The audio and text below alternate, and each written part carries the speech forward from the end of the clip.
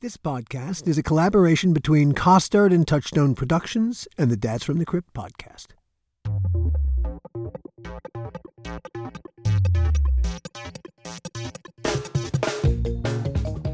Hi, I'm Alan Katz. Welcome to the How Not to Make a Movie podcast, the making of Bordello of Blood. This is episode 3. Welcome to Vancouver, Yankee Go Home. Our story till now.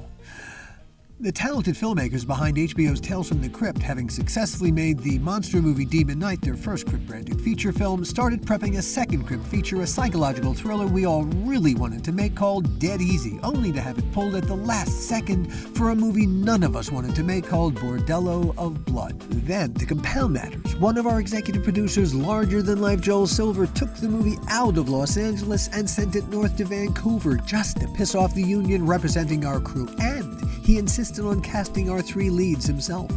Erica Eleniak to play our female lead. Hey, that we understood. Dennis Miller, however, to play our lead. Well, that we didn't. Still don't. Supermodel Angie Everhart to play our villain. We thought we understood. Angie was engaged to Sylvester Stallone at the time. He was starring in Assassins, a movie Joel was producing in Seattle, just across the border from Vancouver. Casting Angie, we were told, would make Sly happy. Angie could visit him in Seattle for the weekends. But Sly, alas, was being Sly. And he wanted Angie to be in our movie for reasons more complicated than they appeared. One of the few things we got right was hiring Colleen Neistat as our Canadian production manager. Now a Vancouver City Councillor, Colleen found us a huge studio space, 90,000 square feet of abandoned GM parts factory not far from downtown. And she put together a first-rate crew, including a hard-working all-female production staff.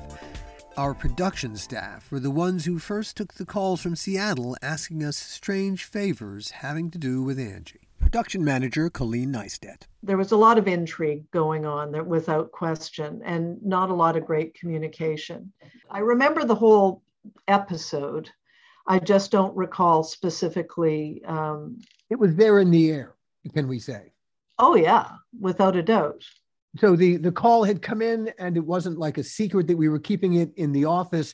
Pretty much everyone in the production office, once that call came in, everyone knew and everyone was talking about it. Yes, because if you remember, the production office was just the front office, and then we had, it had been the old GMC parts building, and we had sets and stuff built in the back.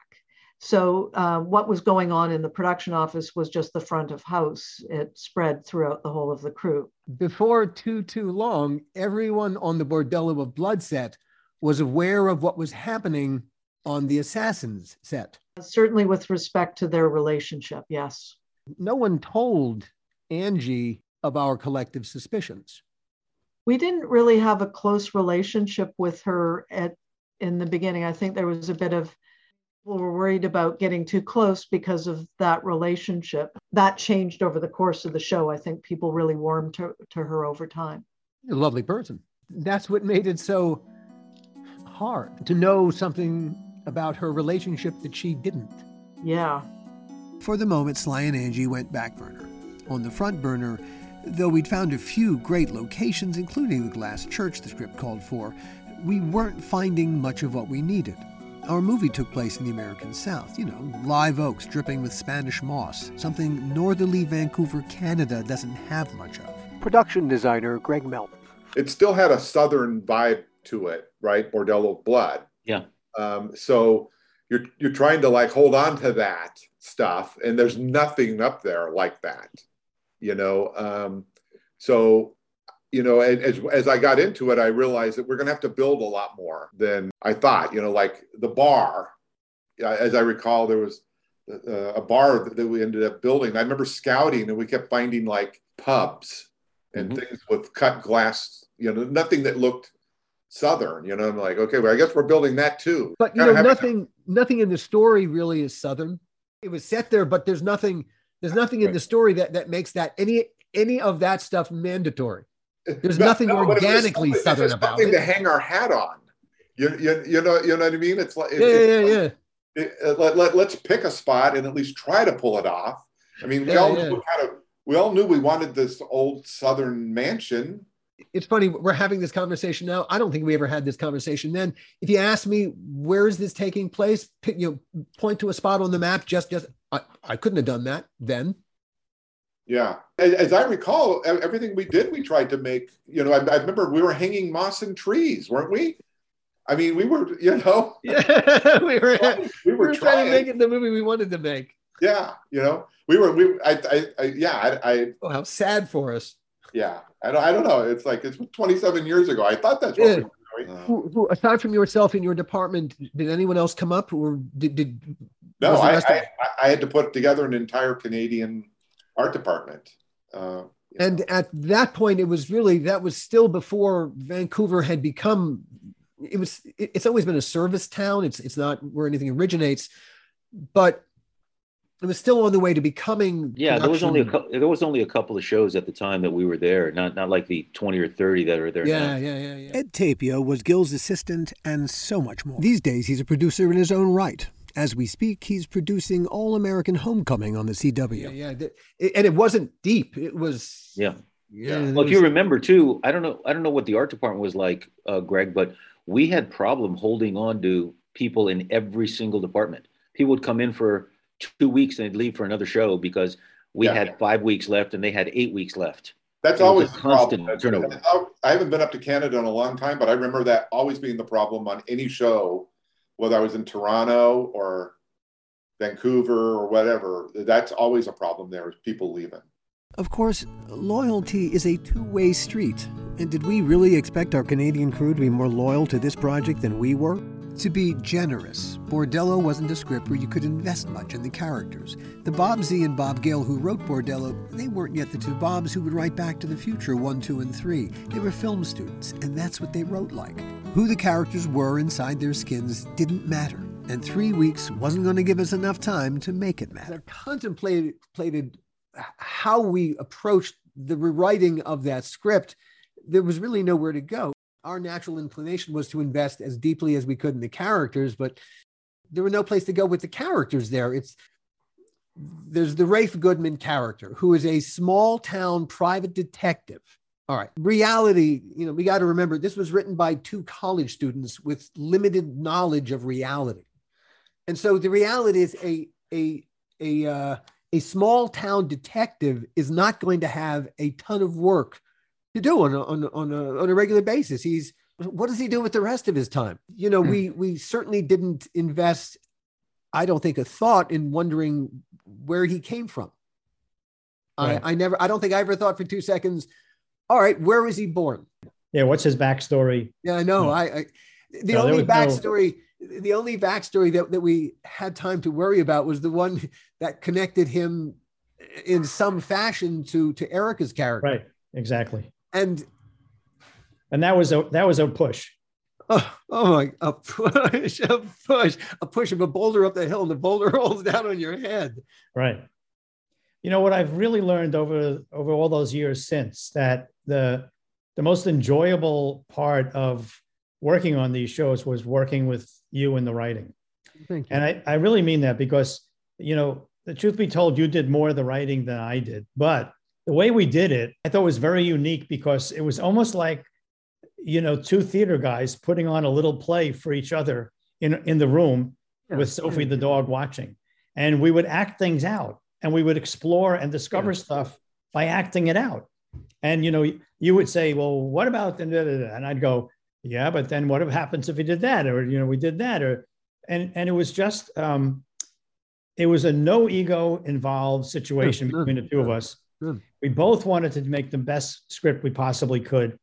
And the process I found to be so enjoyable that, I used to often leave our sessions and go back to the real world where I have to balance my checkbook and pick up dog food and realize how much I enjoyed being in this make-believe world, that it was nobody knew about it except it was in your head and in my head. Oh, it's the best high imaginable. When you do it yourself and you go off into that creative place, it's one thing. But when suddenly you're doing it with someone else, it's the oddest experience because you're both really transported to this other place that you couldn't tell you where it is, but it's as real and vital. And hey, when it really suddenly kicks in, you don't write the characters. They speak through you and you're just doing the typing. So the experience for me with the writing was exceptional because I had you. I really mean that, because it was just a situation where it wasn't an effort or I had to go to work every day or I had to go meet this guy to write something. I would be jumping up and down, can't wait to get there. Even though sometimes we'd get there and we would look at each other and go, oh, do we really have to do this today? And okay, how are we going to figure this out? It's still, at the end of the day, was a place that was very unique from anything else I'd ever experienced, and was just a joy. I honestly, in my mind, we were Lennon and McCartney. And, the nature of that relationship, it's not, but really, truly, it wasn't like 50-50, everyone wrote 50%, 50%. No, that wasn't the nature. Influence really was sometimes, it was that proximity. In feature films, the director is God, and the writer, if they're lucky, has a chair with their name on it, maybe spelled correctly, somewhere near the set. Jack Warner, one of the original Warner brothers, famously referred to all writers as schmucks with Underwoods. Underwoods were typewriters. They preceded computers. Never mind. In TV, the power structure is the opposite of movies. With TV shows like Tales from the Crypt, the writer-producer is God, and the director is more like a traffic cop. That's why, though Gil had directed plenty of TV from the feature perspective, he was still a virgin. I was on the plane coming back from New Orleans thinking, what am I going to do? I really like this movie that we never made and that we were in New Orleans with. And I don't really remember. I didn't even know the script yet of Bordello. And, what was I going to do? Now, I had turned down the first Tales from the Crypt movie. And I figured if I turned down the second one, there may not be a third one. And if there is a third one, they might say, screw you, you turned down the first two. So the question was, do I want to direct or not? And I thought, yeah, I'd like to give it a try. I'd like to see if I, at the very least, I've always approached these things as making me a better producer. Sure. So I figured, okay, if I directed the movie, I'll learn something from the experience that'll make me a better producer at the very least. But you had directed 3 episodes of Crypt up to that point. Yeah, I had directed Freddy's Nightmares. And I had directed Tales from the Crypt. Yeah, and I really enjoyed the process, and I really enjoyed working with the actors. And the episodes were, all right, I'm kind of biased because we wrote them, but but really and truly, Death of Some Salesmen is a great episode. Yeah, and that's a daring outside the box episode. Yeah, and What's Cooking, I think, was nominated for an ACE Award. Yeah. So we did well, and we thought maybe there's something here. And so on the plane coming back, I sort of decided through thick or through thin, I'm going to stay with this and do it. And so, and then it was just, the frustrations and the angst of the reality of what we had to do to get to that point with a script that we weren't totally committed to. How did you approach directing it? I mean, at the end of the day, there would have been a thematic way to approach Dead Easy, because it would have demanded it. The nature of the material would have demanded a holistic approach to our creativity. I don't know if I've ever asked you this question. How the hell did you approach directing that movie with? I think 2 things. I always approached, even when I did the early days in Freddy's Nightmares, and then ultimately in Tales from the Crypt, I always approached it from the point of view of first music. I always tried to figure out what's going to be the music for the piece, and that would help me with the rhythm and the tone. But when we did What's Cooking, and we had this idea of early Louis Armstrong. Yeah, sure, yeah. And I remember I was really into early Louis Armstrong, and for some reason, I just kept hearing Louis Armstrong as we were shooting. Head blues. Yeah, I just kept hearing that, and it certainly worked really well for that episode, I thought. So the music, going back to your question, the music was really the first thing that I think about or try to figure out, like, what am I hearing? What should it be? And then from that sort of establishes, okay, what's the rhythm? And then from that, sort of the tone was in the script, but it's also embellished by the music. So I really look at that. That's the first thing I look at. Then from that, I look at, okay, looking at the rhythm, what scenes are important for the rhythm of the piece to maintain itself, whether it's fast or slow. It's not a question of, okay, I need to tell this fast. certain pieces you want to embellish, and you want them to grow, and you want them to, an audience to enjoy more than others. There are some scenes I think I call them connective tissue scenes, where, I gotta show you how he got from the car into the house, because you got to know, I can't just cut from the car. How to get into the house? I don't want to spend a lot of energy or time or money shooting that, but I got to have that. So I really approached it as a sort of a weighted average. And I would weight my time to what's important to the storytelling and what's this connective tissue kind of material. And I would say, okay, the connective tissue, I got to get it well, but I got to get it fast. And this other endemic to the storytelling, or to the characters, or to the relationship, or to the emotion of the characters, I got to give that more time. And that was really how I approached the shooting and how much time we would give to it. Would you describe it as a theatrical approach? I'm not sure I know what that means. I mean, well, from a theater point of view, you were less concerned with how the scene looked than with how the scene played. Oh, of course. Of course. To me, it's all about the emotionality of those characters and the relationship. We always tried to think of, where could you put the camera that no one else has put the camera? Sure. And of course, I would beat myself up for days. I think you experienced some of that with me. And where can I put the camera? And ultimately, you put it where you think it tells the best story and reveals the most about what you're trying to depict.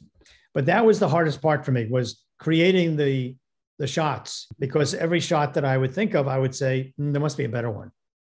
With the clock running, the only character not officially cast yet was Catherine, Erica Leniak's part. We still had time. For our 4 key supporting roles, we cast 4 terrific actors, starting with, as our televangelist, Reverend Current, Chris Sarandon. Hey, Princess Bride. Great get. Phil Fondacaro as the televangelist's henchman. Phil, he auditioned for us, and I thought he did a great job. And we both said, let's use this guy. He's great. He's a good actor. Yeah. And he did a great job. We cast Corey Feldman as Catherine's brother Caleb and Aubrey Morris as the mortuary owner. For the smaller roles, we hired Canadian actors. Corey Feldman was kind of family. Right. But Corey, incredibly professional.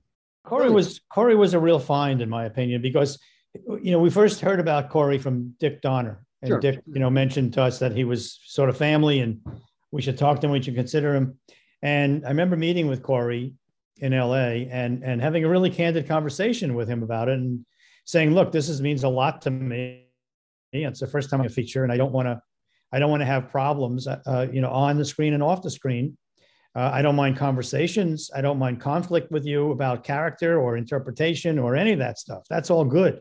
But I don't want to have issues with you because of outside influences. And at the time I wasn't sure if he was in AA or not. And he just became delightful to work with. Agree. Sarandon was fantastic too. Yeah.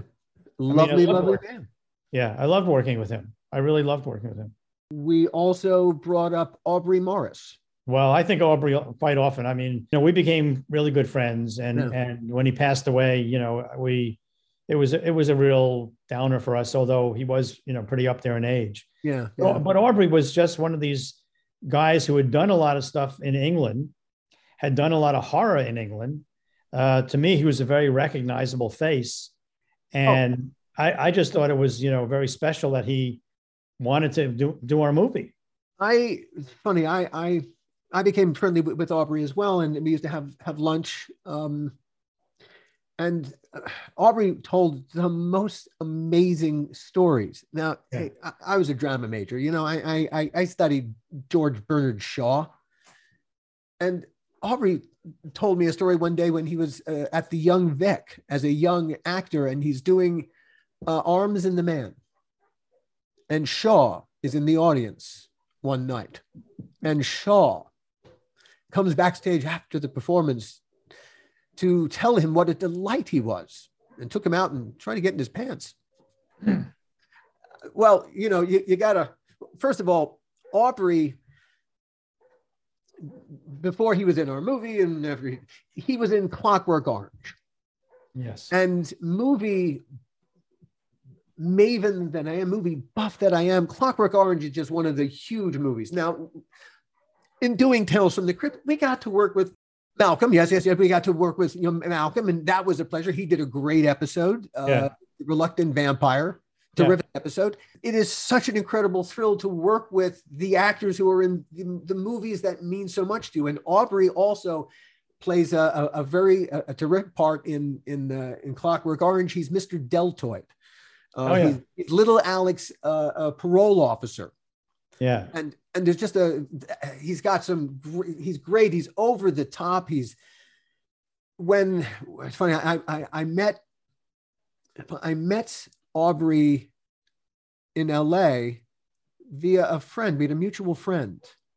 And we went to her little memorial service together and bumped into, I met him there and we became friendly. Mm-hmm. And when he was always calling me looking for a part, and so when the opportunity to cast him in Bordello came along, I was thrilled to put Aubrey's name forward and say, he should be the mortuary guy. Yeah, he was great. He was a great choice. Yeah. Oh, he's so creepy. 3 weeks have now sped by. We're wary of a few potential weaknesses. Oddly enough, I wasn't worried about the relationship with the crew, because I felt we had gotten some really good people to be, to work with us. So it wasn't a question of, okay, will we be ready? Although it's always a problem on a daily basis, not on an overall, okay, we've got 3 weeks. Well, we used to take 5 days to prep a half hour of Tales from the Crypt. So part of me thought, well, it's like 3 Tales from the Crypt. We have 3 weeks, then we shoot. And also, we don't have to reveal and know everything in the first day of shooting, because we're continuing, for the next few weeks to shoot, and we can find things along the way. Not as easy to do because you can't prep it and you can't figure out the shots as easily, but it's doable. So I was worried about just about everything. Were you worried about special effects and makeup? I'm always worried about special effects and makeup because, if the special effects and makeup don't work really well, then people are pulled out of the movie. Once they're pulled out of the movie, in my opinion, it's over. You've lost them. So I really needed to make sure that they were done very well. And we used the guy on Tales from the Crypt a lot named Todd Masters. And, we used him again on this movie. We didn't start with Todd. No, we didn't, but we wound up with Todd. We wound up with Todd. We gave the job to local talent. Yes. That didn't work out so well. Our small Canadian effects team brought everything they had to the table. Problem was, we were asking for more than they could do at the time. We were setting everyone up for failure. Yet, as principal photography finally began on a Thursday, we felt a kind of hopefulness, the kind one always feels at the start of something. I don't know of anyone else who does this, but you've always liked to start shooting, whether a TV show or a feature film, on a Thursday, if you on a Thursday can. Yeah. And there's a reason to my madness. I mean, I thought a lot about it because most people start on Monday. Yeah. And I always felt, well, Monday, you don't get till the weekend for 5 days to regroup. What happens if we started on a Thursday and we had the opportunity to work for 2 days and we could see if the crew is working out, or maybe we need to talk to somebody, or maybe we need to replace somebody.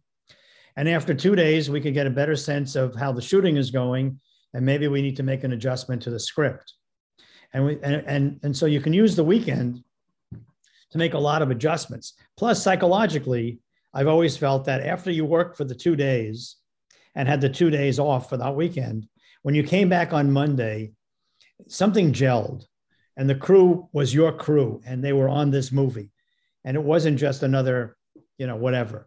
Now, maybe that was a little, silly of me. But on the other hand, I did feel like, by Monday, we were a group, and we weren't looking to find ourselves. We did that on Thursday and Friday. In a way, it's weird. The weekend played a funny joke on one's mind. It made the relationship feel longer. Yeah.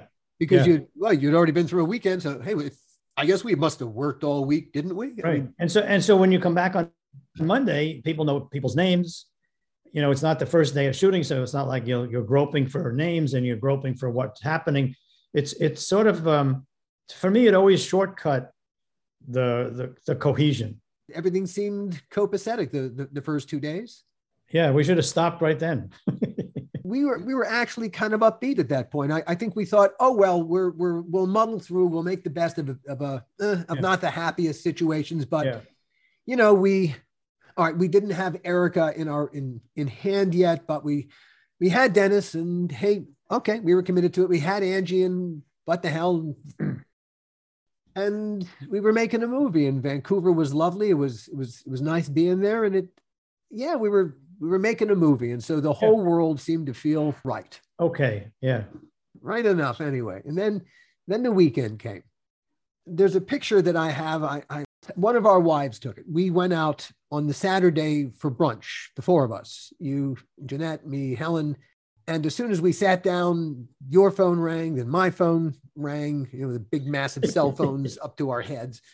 Right. Sure, irradiating our brains.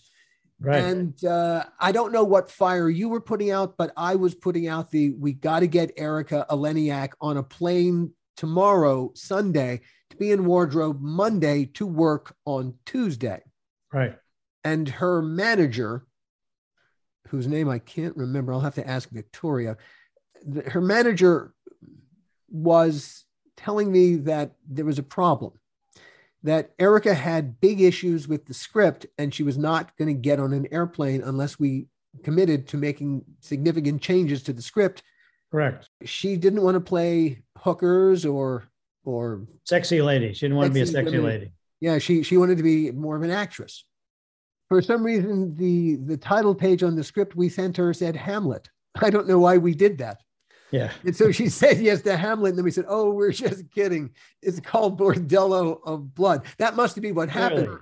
Her manager insisted that her concern, originally as written, this little church secretary had a secret past. She had been a porn star named Chesty O'Toole. God, it hurt to say. It's kind of painful. It's kind of painful going back through this, Boy, it actually hurt to say that. Oh, God. Yes. And she did not want to play. Initially, she did not want her character to be a former porn star. Well, that was going to be a problem because the script is written. That was her connection to Dennis's character. That's how he was going to know her. If we take this away, what are we going to do to accommodate that? And hey, we had a movie theater, an empty movie theater in the worst part of Vancouver, an empty movie theater that we were using as his office. Mm-hmm. And the whole premise, this was already happening. The whole premise was, of course, that he was in a porno, and she, Chesty O'Toole, was his favorite porno actress. If you take that away, what are we going to do? Then you have Hamlet. What does she do? What does she sell him? She sells him insurance. In the end, what her manager agreed to was that she had been a large woman, and she had been an overweight porn star named Chubby O'Toole, or yeah, I think it was Chubby. I think it was Chubby O'Toole. So. And she, of course, now she was unrecognizable because she had slimmed down. Right. And this is what we agreed to. Now, of course, at this point, I will agree to anything to get her on an airplane. Right. Anything. Because literally the man has us over a barrel. There's nothing we can do. That is the fire that I put out. And that created a whole other set of nightmare scenarios, because that can how to get... The script was now going to get rewritten on Sunday because this was going to ripple all the way through the script.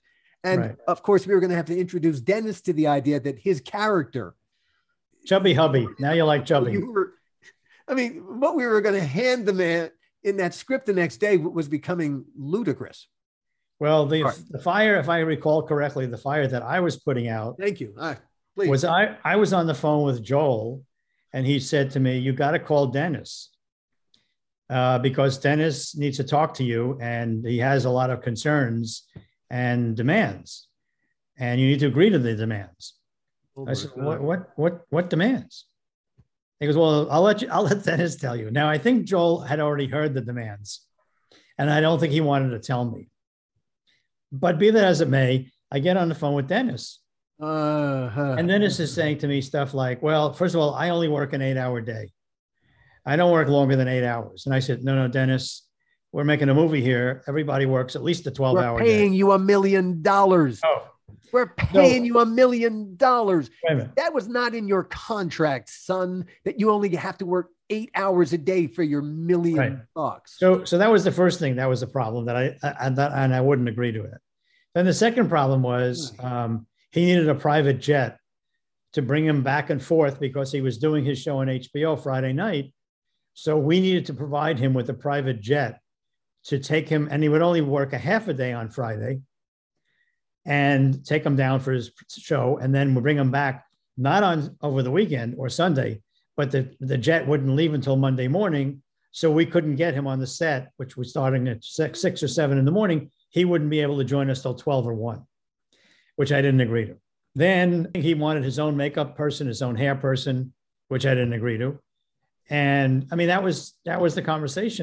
When I called Joel back saying, I don't think this is going to work, he would say stuff like, oh, no, it's got to work. We got Dennis. Dennis is doing the movie. You got to figure this out. The weekend comes to an end. The script gets rewritten and distributed. Erica Leniak is playing Chubby. Church Secretary, who used to be Chubby O'Toole. We're on location at the Orange. The number 5 Orange, to be exact, still in business. I remember sitting out in the parking lot where craft services and we were feeding people and the trailers were. And Dennis arrives and we meet Dennis for the first time. What were your first impressions of Dennis? Well, after the conversation that I had with him on the weekend, I had my dukes up. I was ready to do battle. I was very defensive. Nothing had been resolved except his money. And I didn't have any say in that. That was the fait accompli. Yeah. So I still had no idea about the plane. But more importantly, I didn't really care so much about the plane, except for who's going to pay for it. But I was concerned about the amount of time that I had to work with him because he was in almost every scene.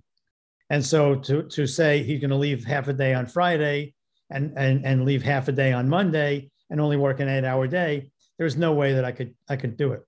You even board that. Right. So I guess I went into that first day with Dennis, very defensive and really upset and not sure how I was going to deal with it. How would it all work its way out? So it wasn't the best way to start a movie. When you first met him face to face, was it contentious? I don't really recall all that. I just remember I was very defensive because of what happened over the weekend. And I was waiting for more battle about that. And I think he basically left that. And I don't think our initial conversations, once he came to the set and once he got up to Vancouver, were about that.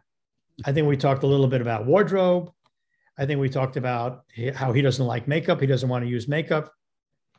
And I said, I don't want you to use makeup. I want you to do some. I want you to look good on camera. So that's the kind of makeup I want for you. I don't want you to be made up in any way. And I guess he was sort of agreeable to that because he could control that once he got into the chair. Sure. Hey, Joel Grey Cabaret. That's what we're thinking, dude. Yeah, right.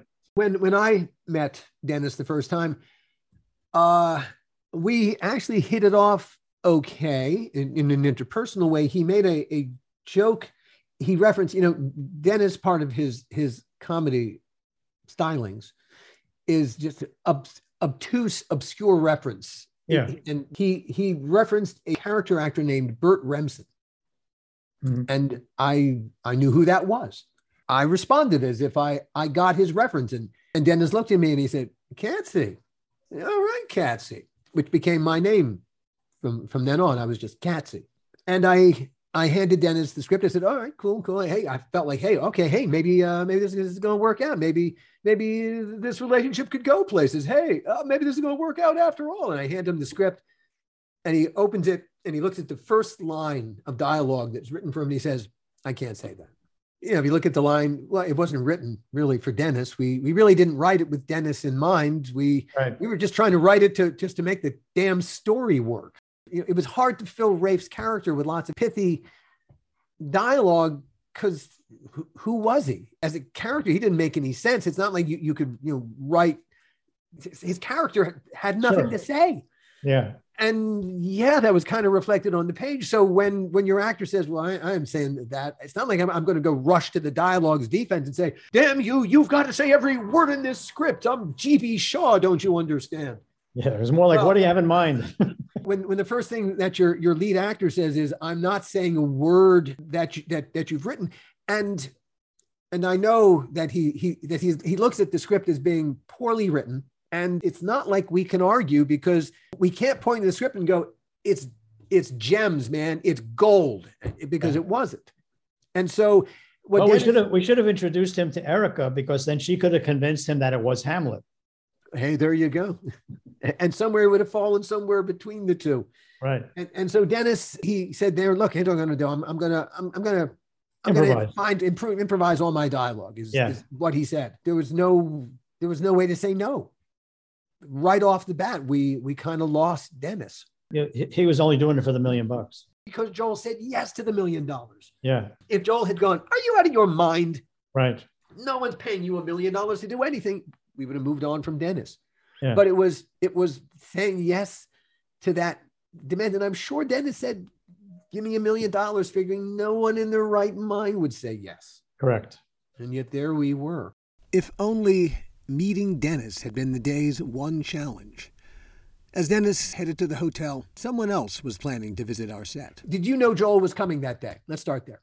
Well, I guess the true answer is no. I had no idea that he was coming, but it was probably my own fault that he came, because I kept saying to him, Joel, I don't understand. You're in Seattle with Stallone and Dick Donner. Dick Donner is an established director. I'm not. This is my first movie. Yet you choose to be in Washington, in Seattle, with Stallone. I can't believe that. And with Donner. He goes, what are you talking about? You've directed Tales from the Crypt, and you've directed this, and I trust you, and you know what you're doing. And I know, Joel, but it would mean a lot to me if you can, you come up here. He goes, okay, I'll come up. I'll get there. And I'll go, yeah, when are you going to get there? You'll always have an excuse not to get here. I think you should come up.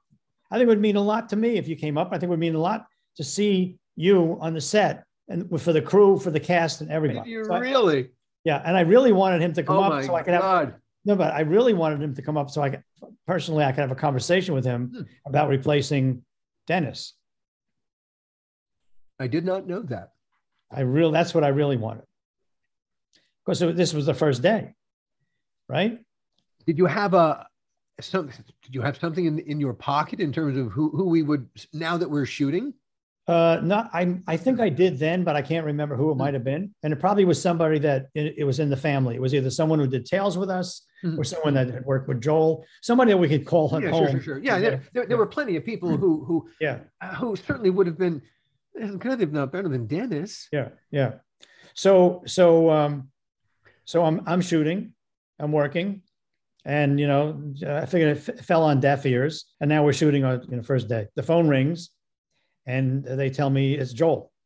And I go, tell him I can't talk to him. I'm directing a movie. So they hang up, and 5 minutes later, the phone rings. It's Joel. He's got to talk to you. So I go, okay. I go, Joel, I'm directing a movie. I can't really talk to you while I'm directing a movie. Does Dick, you're standing there. So in between shots, he can talk to you. I'm a first-time director. I don't have the time or the inclination. I gotta concentrate on what I'm doing. What do you want? And he goes, I just want to tell you, I'm coming to visit. When? Today. Today? What do you mean today? I'm coming up to see you today, but there's a problem.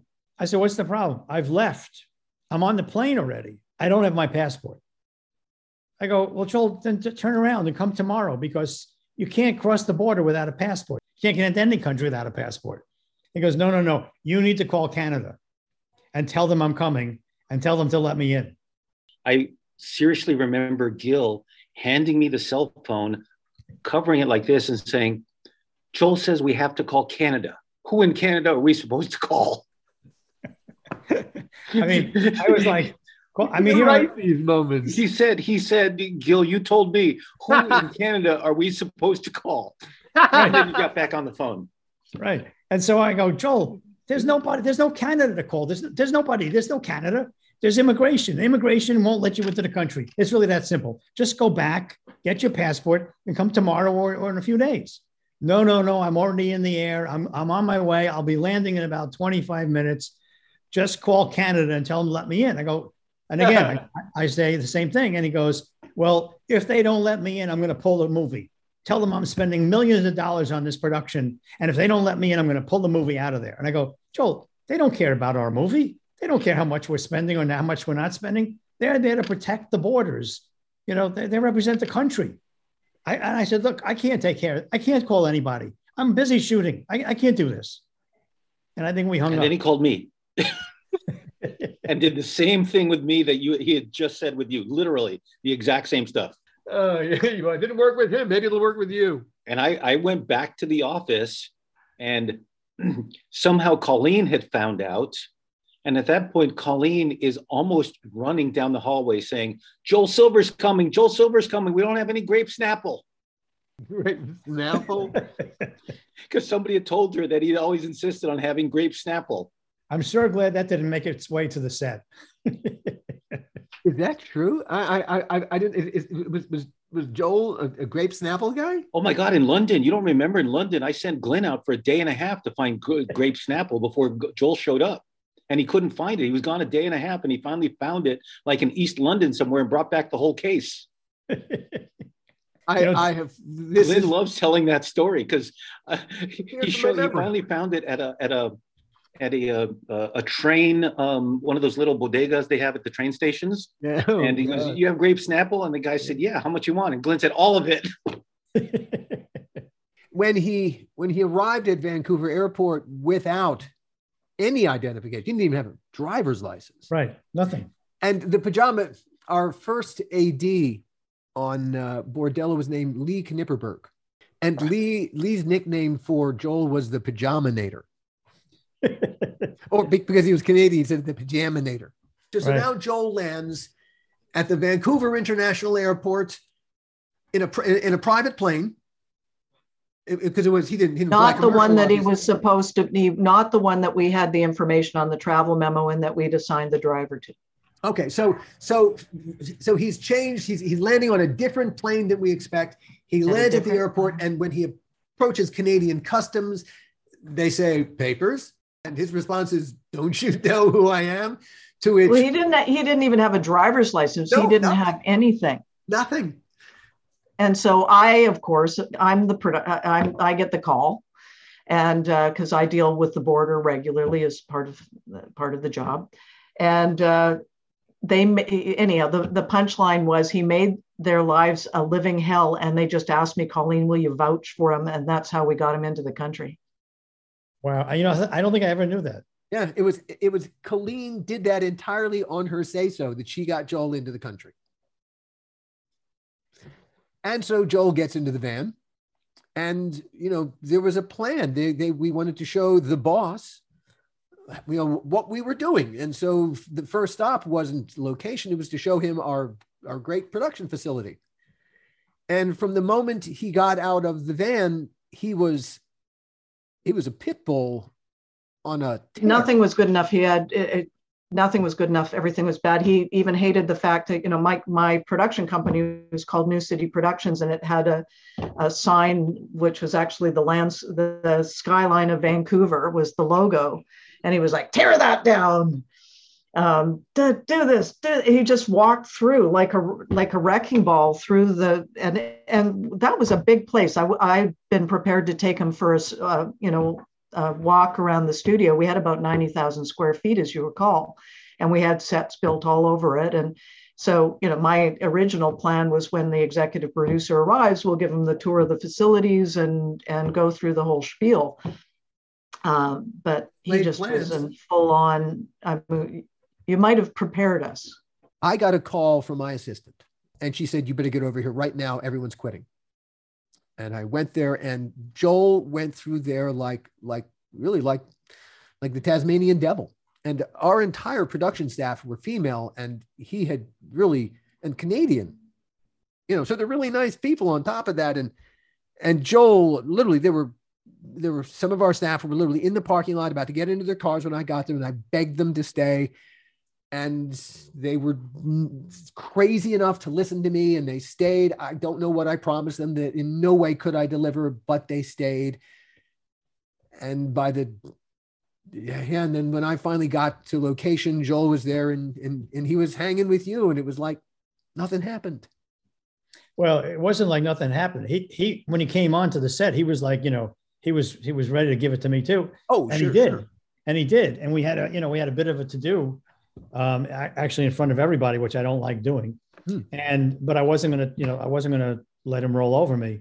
But what I mean is, it didn't mean anything to him that he had just really he had really hurt the morale of our office. Our support staff went from whatever they thought of us before that moment, the whole way they thought of us changed in that moment. Yeah, because of the way that Joel blew through there. Yeah, and there wasn't much we could do to fix it, to explain it. Yeah. I think we just finished day one.